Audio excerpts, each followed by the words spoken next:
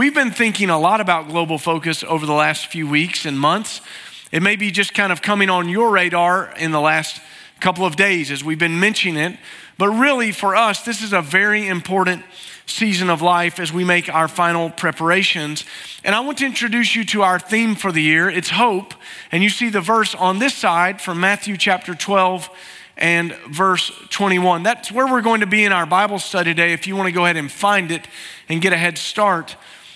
This is an important season of life for us because if you think about what Jesus left his disciples to do, it's summed up for us in the Great Commission. And I'm going to read that from another chapter in Matthew. And you may know this verse, or these verses, I should say. But this is after Jesus was crucified, buried, raised from the dead. And all of the Gospels really have a kind of go statement in them, to go into all the world, a mission statement. And this is Matthew's version of that. Jesus came near and said to them, "All authority has been given to me in heaven and on earth. Go therefore and make disciples of all nations, baptizing them in the name of the Father and the Son and the Holy Spirit, teaching them to observe everything I've commanded you. And remember, I'm with you always, even to the end of the age." Now, this has to be important because these are the last words Jesus is giving the disciples right before he ascends in the book of Acts to the right hand of the Father. And he's instructing all of his followers, the present day in which he was speaking all the way down into the future, which includes us, about what our focus needed to be. And I want you to just notice a few things that weren't in the text. And you're a smart crowd, so you didn't see these either. But did you notice he didn't say you need to build a brand? Not there. He didn't say build beautiful buildings. Not there. He didn't say start Christian schools. Not there. He didn't say have life groups. And most importantly, he didn't say have a potluck dinner. I hate those things. Thank God they're not in the Bible. To be fair, Jesus didn't say we couldn't do those things either, though, did he? Because all of those things, and I'll begrudgingly admit, even potluck dinners, can help us build the kingdom, right? All of those things, if used in the right way, can point people to the gospel and be used to build the kingdom and be part of us fulfilling the Great Commission. And so everything we need to do needs to be centered around reaching people first, discipling them second. If we don't reach them, there's no one to disciple. We have to reach them, disciple them, and teach them to observe everything the Lord has commanded us. That's our mission. And as a church many years ago, we adopted a formal strategy to do that. I think it was 12 years ago. We had a group of people from a mission organization come in and speak to us and train us in this. Their mission group was called Global Focus. We liked the name so much we just kept it. We do everything that they taught us to do, and we didn't come up with a better name or a fancier name because it gives you the idea of what we're trying to accomplish. We want to fulfill the Great Commission and get this idea that everybody has something Global Focus taught us many years ago. You have a responsibility inside the walls of the church and outside the walls of the church, and you can't neglect either one to the exclusion of the other. It's both and. And one key point that we learned that week was that the light that was going to shine farthest away would shine the brightest at home. So we have to have a great church. We have to have great ministries inside the church. And that leads us to go out into all of the world and be able to do that. Now, every year we bring this up because this really is, in my estimation, the most important thing that we do because it centers around what Jesus exactly told us to do. So when we do this, what we hope happens every year for this month that we'll spend talking about this is that your vision gets bigger of what God might be doing in the world. Because sometimes we get kind of that tunnel vision where we only see what's right in front of us, and God's doing great things all around the world, and we need to see that. And not only that you'll be burdened by that, and you'll see the darkness that exists in the world, and you'll want to make an impact for the kingdom in the darkness. Let's begin reading in Matthew chapter 12, and we're going to start in verse 15. Every year, as I'm reading through the Bible, one of the things that I'm doing is taking notes in my journal, and this season of life is always in the back of my mind. And I'm prayerfully asking the Lord to bring a verse or two verses to mind. And when he does that, I write them down in the journal. And if I really think that it's getting to missions, I send myself an email and let it just sit in the inbox for a season, knowing that this is coming. And that's exactly what happened this year. I was reading and this just popped up and the Lord just spoke to me. And it was this key verse in verse 21, but I want you to see verse 15. Jesus was aware of this and withdrew. Well, what was he aware of? That the people wanted to kill him because he had healed a man with a withered hand. We'll come back to that. We've already studied that in the Gospel of Luke, but it was on the Sabbath day and they're very angry about it. Large crowds followed him and he healed them all. He warned them not to make him known so that what was spoken through the prophet Isaiah might be fulfilled. Here is my servant whom I have chosen, my beloved in whom I delight. I will put my spirit on him and he will proclaim justice to the nations. He will not argue or shout, and no one will hear his voice in the streets. He will not break a bruised reed and he will not put out a smoldering wick until he has led justice to victory. The nations will put their hope in his name. Now, when we think about what was going on in Jesus' life at this point, Matthew's been giving us some stories about Jesus, including the man with the withered hand who has been healed on the Sabbath. But now the writer Matthew stops and he interjects something that ties the Old Testament to the New Testament, and he wants you and I to see that Jesus is the fulfillment of Old Testament prophecy. This is very important. Jesus is the glue that binds all of the Bible together. He's the red thread that goes all the way through the scripture, binding it together for us. And as he does this, he quotes a large passage from the book of Isaiah, and then he tacks on this verse at the end that says, the nations will put their hope in his name. So I want you to see how scripture was fulfilled. In verse 18, it tells us that the servant that God was going to choose was going to be called his beloved in whom the Lord would delight. Now, I know this may sound a little bit redundant to those of you who've been in church your whole life, but Jesus is that person. John 3:16, we were just seeing it. God so loved the world that he gave his one and only son that whoever believes in him would not perish, but have everlasting life. There's no other name by which we're saved. No one is called the beloved of God, the only begotten son. It's Jesus and no one else. And I'm not trying to be exclusive about that. I don't need to be. Jesus was. Jesus said, I am the way, the truth, the life.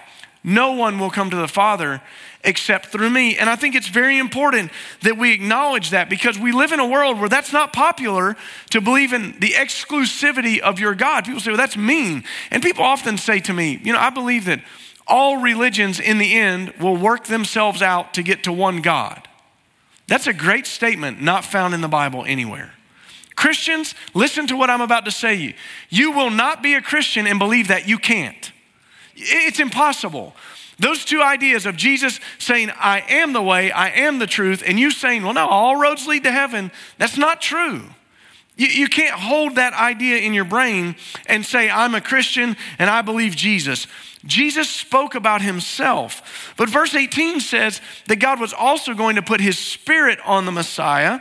And we know this because we studied it already in the Gospel of Luke at the baptism of Jesus. Let me remind you from verse 22 of chapter 3 in Luke's Gospel. And the Holy Spirit descended on him in physical appearance like a dove. A voice came from heaven. You are my beloved son. With you I am well pleased. That doesn't happen to anyone else. God gave a visible manifestation of the Holy Spirit's presence and power on Jesus' life because he is the beloved son who pleased the Father. And the Spirit allowed Jesus to come and proclaim justice to the nations. But it's also important to see how Jesus was going to do this. Look at verse 19. He will not argue or shout, and no one will hear his voice in the streets. As Jesus healed people, he does this thing that's so funny to me. And I understand it in the one side of my brain, but I don't in the other. He heals people and he says, now don't tell anybody I did this. Yeah, right. I'm sorry, but that's probably a command I'm going to disobey. What are you going to be? Like your hand was withered and the next day it's not. And somebody says, hey, what happened? I don't know. Crazy. I can't tell you. What do you mean you can't tell me? No, I mean, you remember Jesus would heal people of leprosy and they would come back proclaiming that God was great. He'd heal their hand and they would shout glad tidings of what God was doing. He would give them their sight back and he would do that. I mean, he was doing that, but why did Jesus not want to build a following like that? Well, he knew that the Jews wanted a Messiah who was going to come and reign on the earth, and his reign is so much bigger than just the earth. Now, we don't think like that because what could be better than being the king of the earth? Well, how about the king of the world, the inhabitants, all that's in it, the world that we can't see, the heavens, all of that. He has it all. Now, the Jews several times tried, as he did these great things, to push him to the forefront. He wasn't interested in that. And it says that Jesus was operating quietly. I want to just remind us of something for just a moment. That's not a bad way for you to operate either.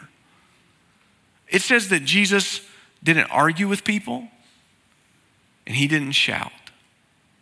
There's a vein that's happening in Christianity right now that thinks that winning the argument's more important than winning the soul. Folks, that's wrong. To win the argument and lose the soul, we lost. Jesus didn't do that.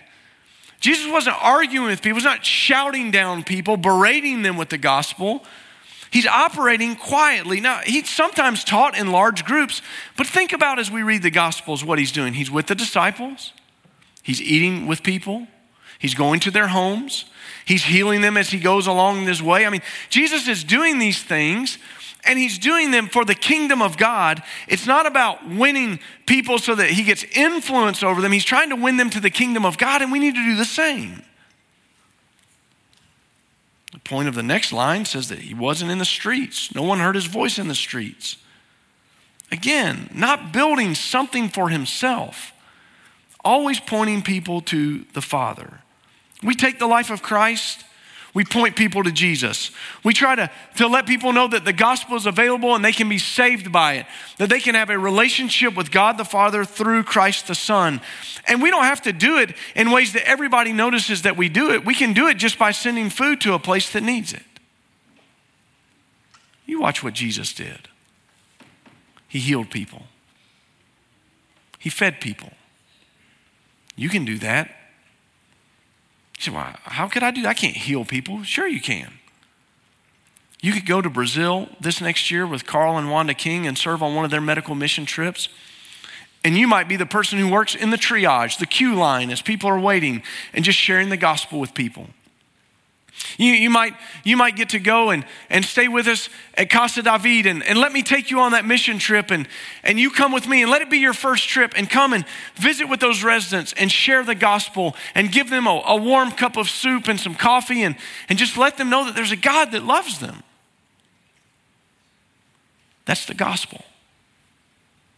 There's a Savior who died for them. Well, verse 20 shows us the way in which Jesus did it too, his attitude. It says, he will not break a bruised reed. He will not put out a smoldering wick until he has led justice to victory. A bruised reed, if you understand what we're talking about here, a reed is sometimes we find them around ponds or whatever. They're round and they kind of stick up straight out of the water. And if you see a bruised one, it leans over. And you can't always see the damage. It may not even be cut. But a bruised reed has something going on the inside that has happened to it. And so it lays over. And did you notice what the scripture says Jesus doesn't do? He doesn't walk up to bruised reeds and stomp them and crush them. He tenderly deals with them. He's tender. The way that he does that in this scripture is speaking about the Jewish people. He's saying he's not going to crush those people that are his own. He says, like a bruised reed, he's tender with them. And then it says, he doesn't put out a smoldering wick. It's this idea that the flame may not be burning bright right now, but God doesn't come by and squash it. He waits for it. He cultivates it until he's led justice to victory. When I think about the way that the Lord deals with us tenderly, I always think about the story of the prodigal son. I've been a prodigal son. Maybe you have too. I know what that's like. I know what it's like to walk away from the Lord. And the story says that there's a young man who wants his inheritance, and he takes it from his father and goes far away and just spends it foolishly. But the scripture says that the father saw him coming back in the distance. And what do you imagine the father would do? He'd wait back and say, I told you so. I knew you'd be back. It doesn't say that at all. You get this picture of the father waiting every day, looking with great anticipation. No, that's not him. Wait, someone's coming on the horizon. It's him. And what does the father do? He runs to him. God's so tender to us. He's so patient with us. Maybe today you feel like you've kind of wandered away from the Lord. Can I tell you something that I believe with all of my heart? I think it's exhibited in the story of the prodigal son. If you'll turn and take a half step to God, he'll meet you right there. You don't have to come all the way back. He'll come to you and he'll bring you home. Jesus is so tender with us. And that leads us to verse 21. The nations will put their hope in his name.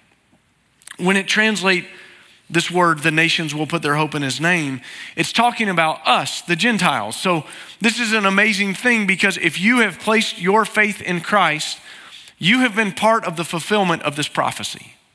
You are a living fulfillment of the prophecy that Scripture speaks to us. This is a verse of rejoicing. Earlier, we saw that God is dealing tenderly with the lost sheep of Israel. He's not stomping them out and extinguishing the flame that's smoldering. He's cultivating that. This verse is the expectation that God was going to start fulfilling what he promised to Abraham so long ago. Abraham goes into this covenant with God, and God says, I'm going to make you a nation, and I'm going to bless all nations through your line. That's us. Through Christ, we have been blessed by this. But this verse also builds excitement, and it sets a burden in front of us, doesn't it? Because it's saying that there's something happening right now. We see it. We understand it. It's happening now. It's as we speak, but it's not complete. The completion of this verse is actually talked about in the book of Revelation. I'd like to read it for you in chapter 7 of the book of Revelation. After this I looked, and there was a vast multitude from every nation, tribe, people, language, which no one could number, standing before the throne and before the Lamb. They were clothed in white robes with palm branches in their hands, shouting out with a loud voice, salvation belongs to our God, who's seated on the throne and to the Lamb. Can I tell you something great about this is that you know that God knows everything. It's not just that he knows the past, he knows the present, and he knows the future. And this verse perfectly gives us something that could have never been imagined in the day that it was written. Geopolitical lines, nations. So you say, well, I'm part of a nation. Well, are you part of a tribe? Well, I'm not part of a tribe. I mean, there's some people that are parts of tribes. But if you're not part of a nation, you're not part of a tribe. Guess what the Lord says? Peoples. Well, that covers all of us. And then it gets specific. Languages. Every language represented. And what it says is that from Abraham until now, into the book of Revelation, this prophecy is fulfilled. It stands like a light in the darkness that God is doing something. He set up Jesus to be the hope of the nations. And as we place our faith and trust in Christ, we're part of fulfilling the prophecy. As we share Christ with people, we're part of fulfilling the prophecies. And the Bible says that one day there's going to be a throng of people too big to be numbered, standing in front of the throne. All nations, all languages, all tribes, everyone will have a representative there. There will be someone from every tribe, tongue, nation, people, language, shouting the glory of God. That's what Global Focus is all about. That's why we do this.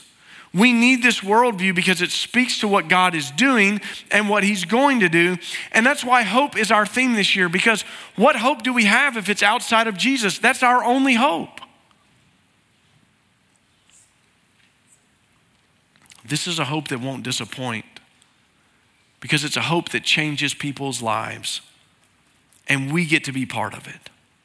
So I want to just give you some ways that happens every year in Global Focus and explain some of these things. So hang with me and we're going to come back to the invitation in just a moment because there's an invitation for all of us in the room. But global focus relies on two things. And if we don't have these two things, they don't work. The first is that global focus needs champions. If you've ever been a champion for one of our mission projects, would you just raise your hand in the room? Raise them high. That's good. Now look around.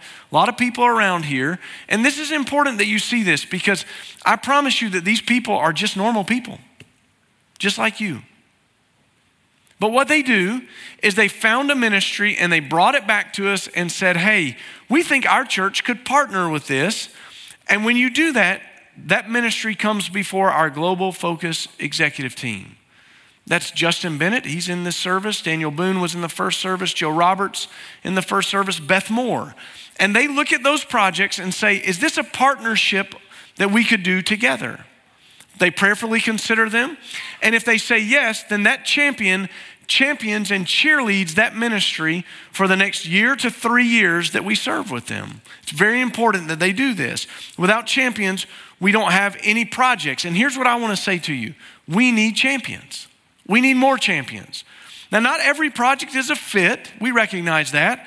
But it might be. And if you don't tell us about it, we'll never know about it.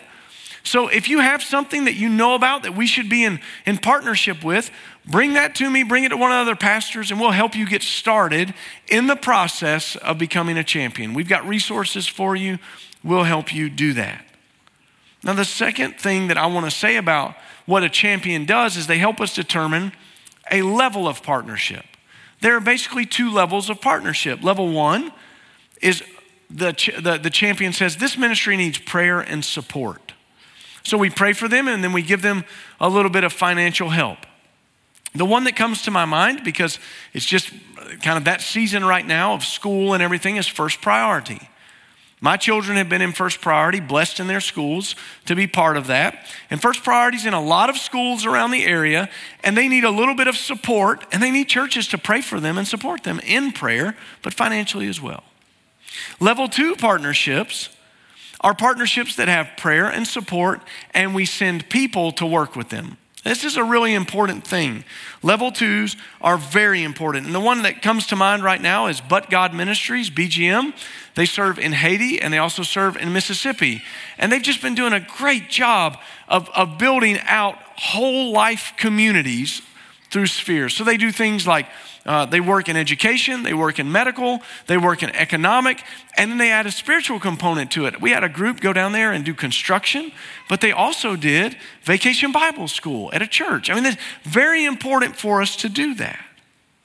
Level two partnerships are the ones that we invite to come back every year for our Global Impact Celebration. That's going to take place September 15th, 16th, and 17th. Please mark that on your calendar and make sure that you are here. We want you to be a part of this. So the first thing that we have to have are champions, because that's how we get ministries. The second thing that we have to have is funding. How do we fund all of this? Well, we ask you to give, and we ask you to give throughout the year to 3 different things. And I'm going to explain them to you in the order of importance. The first is a faith promise offering. We ask you, and I want you to start now. Start praying. God, what would you like me to give to our mission work this next year? This is not a tithe. This is not Malachi 3:10. Bring the tithes into the storehouse. All the money you give to missions leaves this church to go out and serve the kingdom. That's what it's for, okay? So we ask you to pray about that and to come back and give monthly through the year to support our mission partners. Now, this is always a point of contention. We give you a card to pray over, and we ask you to turn it back in.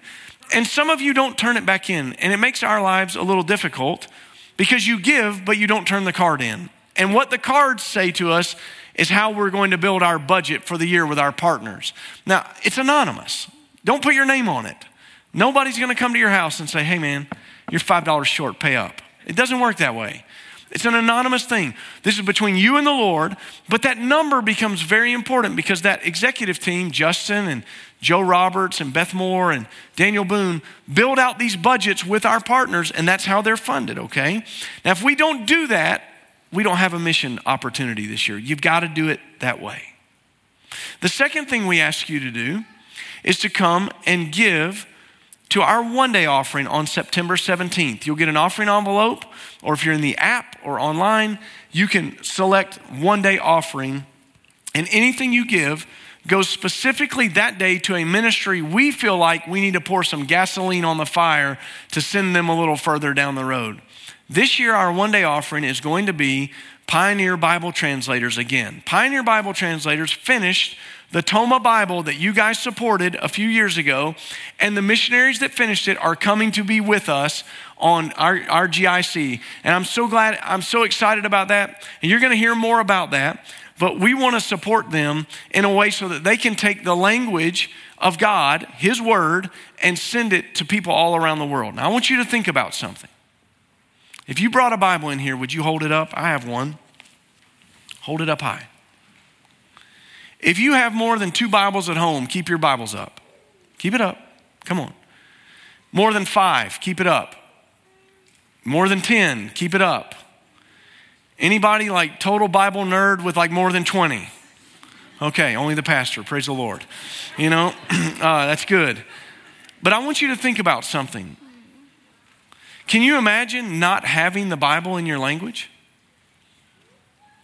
See, when the Tower of Babel happened, what they were trying to do was build this tower to the sky so they could worship idolatrous things up there. And God spread them out and confused their language.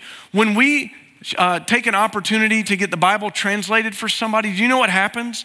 That's reversing the curse. So that one day, every tribe, every tongue, every language, all peoples, it will all be there. And so we want people to have the Word of God in their language.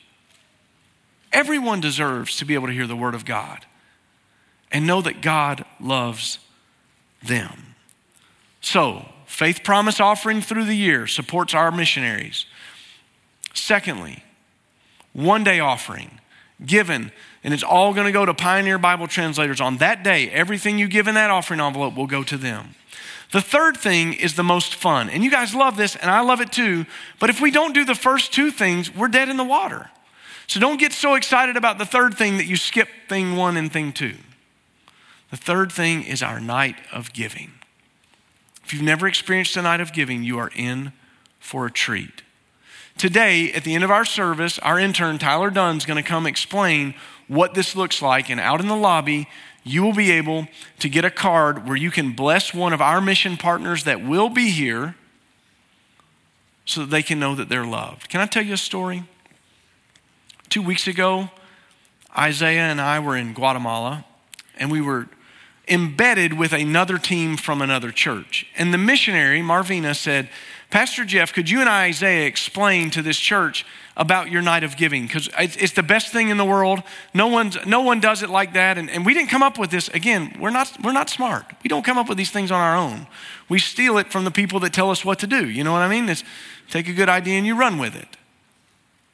And so I began to explain it, how we give gifts to our missionaries. Sometimes they ask for things they need in their office work or their mission work.